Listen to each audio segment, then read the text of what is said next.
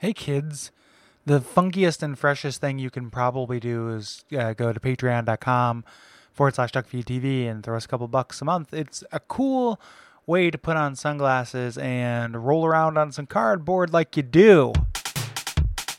My name is Gary Butterfield. My name is Cole Ross. And you're listening to Watch Out for Fireballs. It is a Retro Games Extrasode. Yep, and this week we are reading your responses to Starflight and Toe Jam and Earl. Yeah, thanks to everybody for writing those. There's we record these all at once, so that call to action was at the end of last week. These do not include any of that. This is all stuff that came in before. Yep. But yeah, and we've been recording for a very long time for two very short games. So I'm gonna go ahead and get started here right away with a little bit of follow up. Fabian here says via contact. I only just now found the podcast. I'm listening to a lot of the older episodes I like. I don't know if it's still relevant, but in the Alpha Protocol episode, you asked if someone knows a game in a Middle Eastern scenario where you don't just shoot people. I wanted to bring up 1979 Revolution Black Friday to your attention. It's a Telltale style game telling a story of a journalist during the Iranian Revolution. It's by no means a perfect game, but it's definitely something refreshingly different. Greetings from Germany. Thanks, Fabian. Yeah. Thank you for writing in about that, because I've seen that in my Steam recommendations, but I haven't paid too much attention to it because Steam recommendations are not very reliable most of the time. I've found. Especially for someone like you who likes visual novels. Like, it's probably a lot of garbage. Yep, it's a lot of anything with Sakura in it. I know it's going to try and show me some anime vagina outlines. Yeah. Just do you like underage sex? Yeah, but this is. No, I just said so I've seen this, like, I mean, no game is perfect, obviously, but to hear that it's a thing, like, I've looked at it, and it's funny because when I went to open up Steam and search for 1979, it was actually on my front page. So, cool. Like, it's seen, like, I think it's still in progress, maybe, as we're recording this. I'm curious about it. Yeah, me too. Maybe we'll do it for Comrade at some point. Oh, yeah, yeah. But yeah, I like the idea of that setting being not necessarily violent, because that is how video games are portrayed. Right, let's portray it as complicated and nuanced, just like it is. Yes. Gary, thanks, Fabian. It's always fun to hear people from different parts of the country. For sure. What I would say, the country, Germany, Illinois. Yep, Germany, Illinois. I'm not going to put this in the like the form. I'm not going to put in like, hey, where are you from? But like if you're just put in where you're from. Like if you put that at the end of it, I would love to hear where you're from. Yeah, a lot of podcasts do that. Stuff you should know do that for their letters and everything too. Yeah. It's interesting. Gary, along with the Telltale kind of stuff, I'm very late to this party. Have you played Life is Strange? I downloaded and intended to. I know you just recently played through it, and it's been on my list for, just to play next time I feel like a Telltale game. So I have not yet. Yeah, it's really good. I like it a lot. It's good. When you were first playing and you were talking about the teen speak, I knew that would be a thing for me, and I was like, I don't like that. It fades into the background so quickly. Oh my gosh! I don't want it to be like Juno. Like that ruins Juno for me. I hate Juno. It's only like E1 and E2. Okay. And then eventually it becomes like they start with these archetypes, and then it actually turns into characters. So yeah, and I know that a couple episodes will be enough of a will be a small enough investment to where I can get past it. Yeah. So I've been meaning to play it. I will definitely end up playing it. It's as somebody who likes Telltale and like on home kind of stuff, I would say like go for it. It's I had a very good time with it. I will. Yeah. So actual responses about the games at hand here. Let's go with Timothy, who says, "My best friend growing up had a Genesis, and I had all Nintendo consoles. So instead of a Capulets and Montague story of unfounded suicide, ours was a relationship of sharing the best of both worlds." Thank God. This could have ended very differently. I'm a ghost writing to a podcast. My best friend killed himself because of. Because he had a Genesis. So he got to play Mega Man X and Super Mario World, while I get to play Sonic 2 and Toe Jam and Earl. Though he had Panic on Funkatron, I think the first one was far more memorable, and we'd waste a couple of hours every few weeks trying to build our ship and get out of the nightmarish multi-level purgatory. The game was silly, and the fact that the items were completely randomized felt like a pre-QA checked games bullshit. But it was overall our personal affinity for its flavor of Ren and Stimpy-like nonsense that kept us coming back for more. The split-screen co-op was, at times, nauseating, and there was more than one occasion where one of us would fall a few levels down over the edge of the world, and we'd just give up for the day. Despite all of these complaints, you can't deny the great soundtrack, unique for the time gameplay, and funkalicious 90s flavor. thanks for making a watch out for fireballs of it. You're welcome. Yeah. Monkey's paw wish. It's one of those things. So even though these response episodes come after we savage a game like this, like I don't doubt anybody's genuineness when they talk about having a lot of fun playing this game with their friend. Mm-hmm. Yeah, it's possible to have fun with something that is bad. Or I mean, it's also obviously it's possible for you not to think this is bad, and we went over that a lot in the last episode. Yeah, but it's also possible to like something I thinking about bonfire side chat stuff when and during the live stream where I did a bunch of chalices with Jeremy. Yep, I had a bunch of fun. It was like, oh, that was the best time. Like I was on stream, I was doing it with a really good buddy. Yeah, it was really fun. And it's like I don't think that changes what I think of those games. It was just I had fun with it. Yep, that has value, but it doesn't have infinite value. Right, is where I come on it. Yeah. So that fun is real. Mm-hmm. Fun is real.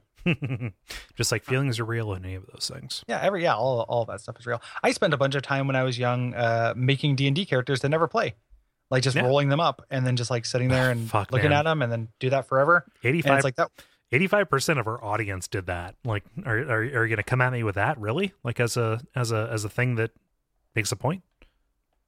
I'm just, fuck you. I'm just being a garbage man. So. Whoa! Trying to end with that. I just mean that like it doesn't necessarily mean that was like a good time. Like that was like it wasn't a good game. It wasn't a good. It's just something I spent a lot of time doing and had a lot of fun. Yep. Yeah, I specifically picked it because 85% of the audience did it, not because in spite of that. Not because it would be an extremely poignant. Yeah. Not an outlier because it's something that is a good example of what I meant. Anywho, Chick says via contact. I'm excited that you guys are finally covering a game I have a lot of experience with. My brother and I used to play ToeJam and Earl's Kids at my grandma's house. She was the cool grandma that had both an NES and a Sega Genesis. That was a cool grandma. That's me editorializing. This was one of the games that she had. We could spend hours trying to find all the places and end up getting killed by a pack of nerds or an angry lady with a grocery cart. Honestly, we just had more fun exploring and opening presents. It wasn't until years later that my brother and I revisited the game and finally beat it. It was a moment of pure joy. Come on, it took us over 6 years. It also gave us some great family memories. My mother came into the room after the person playing Earl died. She looked at the screen and said, "Earl is a what? Oh, a goner." I later overheard her state to my grandma that because of the font, she thought that it said boner. For some reason, Grandma couldn't remember the name of the game and would often refer to it as Toe Jerk and Ernie.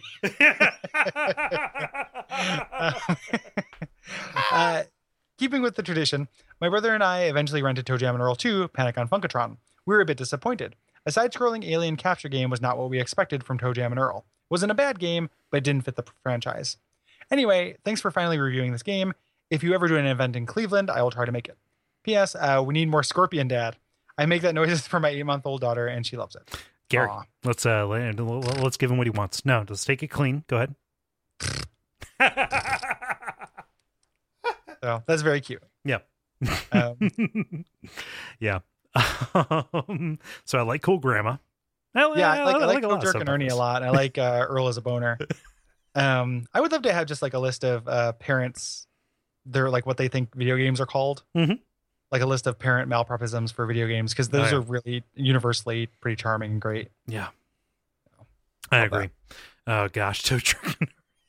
Yeah, Ernie. Ernie. Yeah. Garrett writes, ToeJam and Earl is quite possibly the funkiest game on the Genesis. This was another game where a lot of my memories for it is from my parents, rather. I can distinctly remember my mother yelling at my father for just opening presents without saying anything. And it being a present that randomizes all of the presents again. It's also a game that I remember my parents beating. Then they got the second one, and it didn't quite work on our Genesis, so we had to end up returning it, so I never really got to play the sequel. I like the game, and co-op is really fun, but it also has some issues. The enemies can screw you over pretty easily, and your ways to deal with them is pretty limited. The core for a great game is there, though, and some more playtesting could have made this a great game. It is, however, pretty unlike anything else that I have played. I couldn't point to anything else that is like this, which is really something when you think about the wealth of indie roguelike games that we see currently. With luck, the Kickstarter will be good. Where it stands right now, though, I think that it is a pretty average game with some major flaws, some good ideas, and a really cool aesthetic. Also, it has a pretty sweet soundtrack. It does have a really good soundtrack. Yeah. There aren't very many songs in the soundtrack, but they are all pretty universally pretty cool. Yes. Man, oh man. Like just so many of these got stuck in my head when I was a kid. Mm-hmm. And it's weird because like there's not a lot of melody to it. Like you would expect in, like in a like a 16-bit and earlier kind of game. Like most of it is just kind of like rhythm and accompaniment. It's a groove. Yeah. For walking around. Mm-hmm. Yeah. I love like, so, people were unlike me in that they had parents who really liked games that weren't Tetris. My dad liked games, but he just played Tetris all the time. I couldn't imagine, growing up in a household where like Toe Jam and Earl was worthy of notice, let alone worthy of argument like this one is. Oh yeah. But I could totally see that, like as a little kid, like making this more of a fixture in your life. Yeah. Yeah. Something that like kind of unlocked for me during that response, and it's only kind of vaguely related, but I brought it up during the main episode, but the kind of basic mechanics of this, imagine a game that played like and looked like Zombies Ate My Neighbors, but had randomized levels with those tile sets and randomized item placement. Yeah. Like that would be kind of the version of this that works, because those weapons are more effective. The enemies are not so overly hostile. They have stun animations. Movement is pretty quick and snappy. Movement's real quick and snappy. Your ways of like modifying yourself are interesting and powerful. Yeah. Like that's kind of what you would need to do, I think. Gosh. So would that game work would it just work by itself, or would that only work in context of like a Zombies Ate My Neighbors that was 50 levels that were very strictly designed? Like thinking back to it now, experiencing that game the way that I did, I could see playing through Zombies Ate My Neighbors thinking like, yeah, this was a really tough game. And then just here is an expansion or a sequel or a semi-sequel that it looks roughly the same. Maybe there are a couple of new elements, but like we've added this randomization kind of side to it. Mm-hmm. Yeah. Yeah. I mean, maybe that would not work. I just think that like, that's the kind of, control and gameplay kind of part of this that you would need. Yeah. And the fact that actually has kind of a tile set rather than just big blank empty levels. Like you could do like if you with some control and stuff, but a randomized shopping mall would not be that much worse than the shopping mall in Zombies Ate My Neighbors. Right. I still want it. I just I'm just trying to figure out where the context would work best to like make it really, really hit the most. And that game could also accommodate this kind of flavor too. Yeah. Like some assets could like come almost right over, that is weirdly the most, like in a lot of ways, a pretty similar game to this. Yeah. Like it has almost more in common with this, or as much in common as like Chocobo's Dungeon does. Yeah. It's just kind of, that's kind of what I want, I think. Yeah. Yeah. Sorry. I mean, that's a non sequitur to go to. No, but it's just, you made me think of Zombies, which is a game I really love. So me too. Thumbs up. Yeah. That game is great. Alex says via contact, I need to pay lip service to Toe Jam and Earl. Yeah, it was an evolutionary dead end, but I love Toe Jam and Earl 1 and 2 for completely different reasons. Saying that, I can't deny any of the criticisms you're bound to make. I recognize they are flawed, but not in ways that bother me enough to give them a thumbs down. Now on to Starflight. Holy shit. Talk about a secret killer app. I know you will probably pour a lot of sugar on this game, and I could do the same, but I'd rather bring up the manual. And there'll be a link in the show notes, as we mentioned. This is easily worth the price of admission. The flavor fiction, the full color interior pages with Monster Manual-esque descriptions are a highlight, but the whole thing is just perfect. When people say they don't make games like they used to, this is Exhibit A. This is one of the prizes of my Genesis collection. Yeah, if you have a physical copy of this, hold on to that like grim death, man. Yeah, it's real cool. And when we just talked about, we did Phantasy Star, and we talked about the Phantasy Star 2 manual, which is also something I have a lot of affection for. Yep. The Genesis might be like a good secret manual system. Yeah. Because having that kind of the context and stuff. But this definitely feels, the fact that this was a PC port probably means like, I don't know this to be true because I never owned a box copy of this on DOS. Right. I wonder if those inserts were like cardboard cards, like these were feelies. That they're emulating through the manual. And there were just so many of them, though. Yeah, I guess that's true. But I mean, you could do that kind of thing. It feels like the same. These being here feels like the same impulse that creates feelies. Yeah. It's kind of like you should get a lot of stuff with your game. Yeah.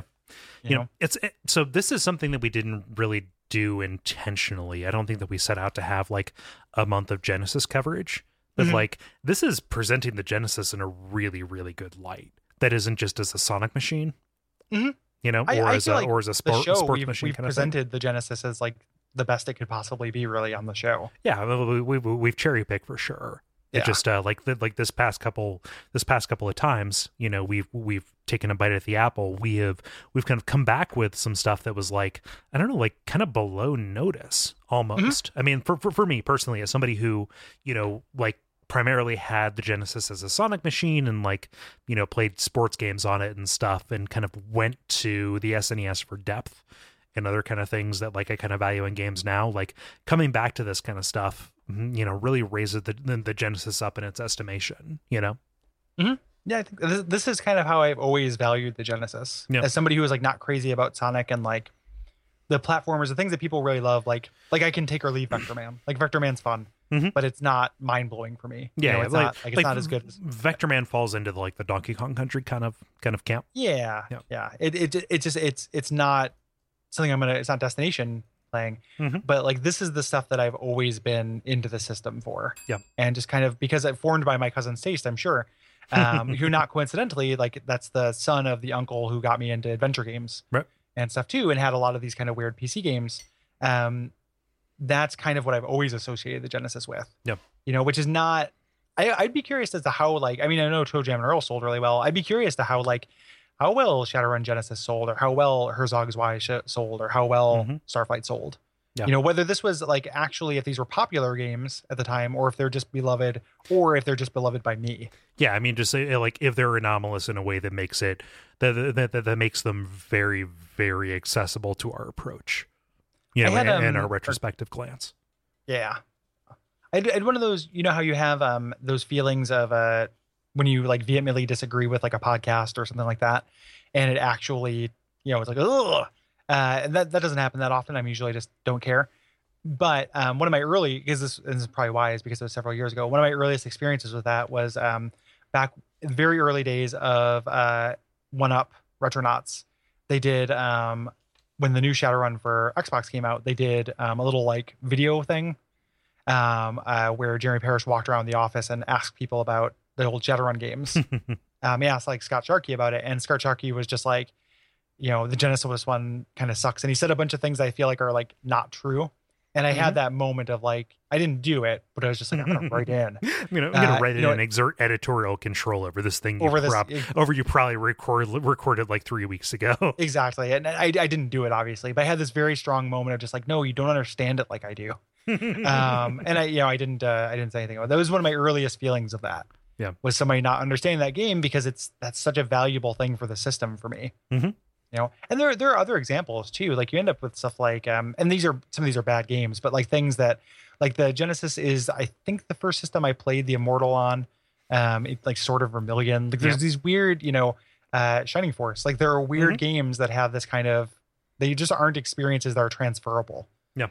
Like in history, like it's not that the Genesis was versus the Super Nintendo. They're actually very different, and like really different experiences, at least for my associations. Like the most notable things about either of them didn't intersect. There was plenty that intersected, but like that was the kind of like the bland gray mush that, you know, just kind of like was the middle part of it. Exactly. Yeah, that's a good way to put it, where like the things that were the most notable were very different. Yeah. And it ended up being things that I liked, you know. I liked both of those things that were very notable. And I wonder how much of that is just kind of the fact that we kind of update our context, right? Like as all of the consoles have gotten more and more similar, you know, and had just like, okay, this third person shooter is on this system and this third person shooter is on the other one. I wonder how much that kind of contracts the difference between these very divergent kind of sources, you know? Like it just, you know, if we underestimate the way that these were different way back when there were fewer rules for the way games had to be. Yeah. I buy it. Yeah. Close us out.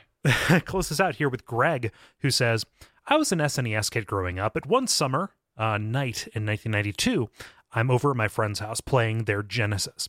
We pooled our limited money and his willing mom to rent some Genesis games. And I almost lost it when I saw Starflight at the game rental store. I had no idea that the game had been ported to Genesis, and I convinced my friend that it was worth spending the $2.95 to rent the game for the night. Skimming through the manual later, I loved how detailed it was, and the sci-fi story was a cool touch. And I knew, and I knew that it was unique for this version of the game. Since this is context that I cut out, Greg had played or been aware of Starflight for the PC.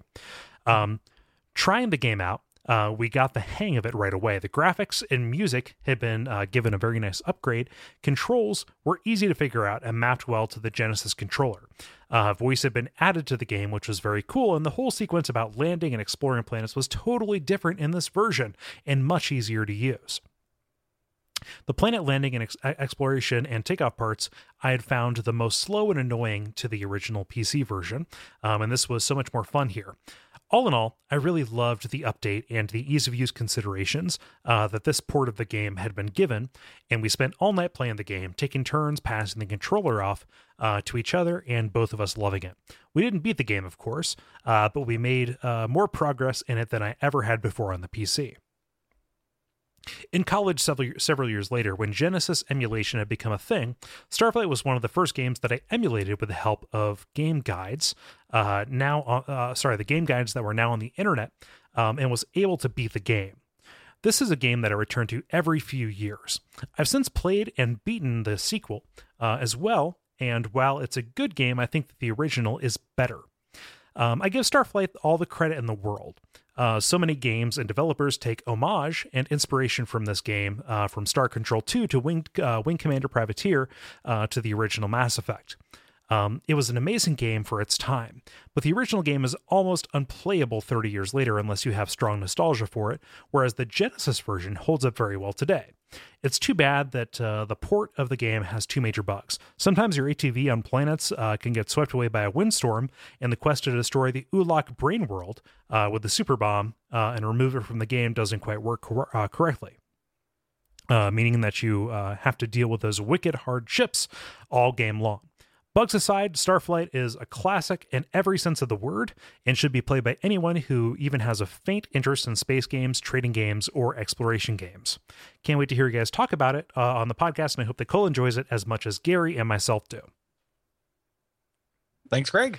Yeah, I don't know that I can enjoy it as much as you guys do because of nostalgia and coming to it earlier, but I have, let's call it an academic and clinical appreciation for the mechanics and the systems and the way that they interact. Yeah. Yep. Well, and that precedent, Yep. That's it. Because it was pretty undeniable, I think. Mm-hmm. I don't think the original is quite that unplayable. Like when it first came out for GOG, I spent a little bit of time with it and had some fun. But this is still the definitive version, even despite the bugs, just because, I really like the music and visuals. Mm-hmm. And I really like the, we didn't talk about that voice thing, but like that became a very Pavlovian thing for me. Like the rhythm of that. Yeah, you just got stuck. Can you give some examples of the way that manifests? Well, just the shields lowered. Like there's something to that cadence. Mm-hmm. Analyzing. Yeah. Again, it just comes down to those sound effects. It reminds me of when me and Jeremy do Days of the Future cast, which we talked about with the X-Men animated series, which has a lot of problems. But one of the things that it's wonderful in is the voice acting, not the acting, but the character, like the voices. The actors that are playing the characters, and sound effects in that show are great. Mm-hmm. Like they're just perfect, and like certain like kind of like cadences or turns of phrase will get stuck in my head because they're just charismatic. Yep. Yeah. Yep. Thanks everybody. Yeah, thank you so much for writing in. If you have any thoughts about, let's say, Super Mario Galaxy, Punch-Out, we've already recorded that episode.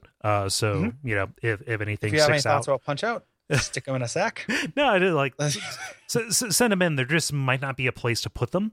Or Resident Evil 4, which is our fall survival horror game, and we're gonna be announcing the poll here really soon. Gary and I just have to talk about what it's gonna be. I can't wait to fend off a bunch of people saying that this isn't strictly survival horror. That's gonna be a blast. God damn, Gary, as the person who is closest to our orbit, who can possibly act as the gatekeeper for survival horror, we're fine. We are A-okay. in Oh talking no, I about was being this. sarcastic. Okay, cool. I'm not actually worried about it. No, I'm gatekeeping the gatekeepers. Oh, Fuck okay. you if you say this that RE4 isn't survival horror. If we were doing RE5, I could totally see the case. But no, this counts. This fucking counts. Gatekeeper keeping. Yeah, I'm really looking forward to it. We want to hear what you got to say. Yep. If you want to support the show, you can rate and review us on iTunes. You can go to duckfeed.tv/store. Buy premium episodes. What is we sell t-shirts now. Yes. All the time. Duckfeed.tv/shirts is where you can get that. That is a kind of misnomer because it is a bunch of designs that can go on shirts or different kinds of garments, and also like mugs and notebooks and stuff. People are sending us pictures all the time. And all those are reasonably priced, and everybody has kind of said, like, yeah, these are really good quality. Yeah, it is. You should pick up some shirts. Mm-hmm. Yeah, we really appreciate that. You can do all those things. I don't know that we have much in the way of deleted scenes because we talked business. Yeah. We will see if some pop up. Bonus, if not, no bonus. Yep. But thank you guys very much for listening. Yep. And we will see you guys in a week.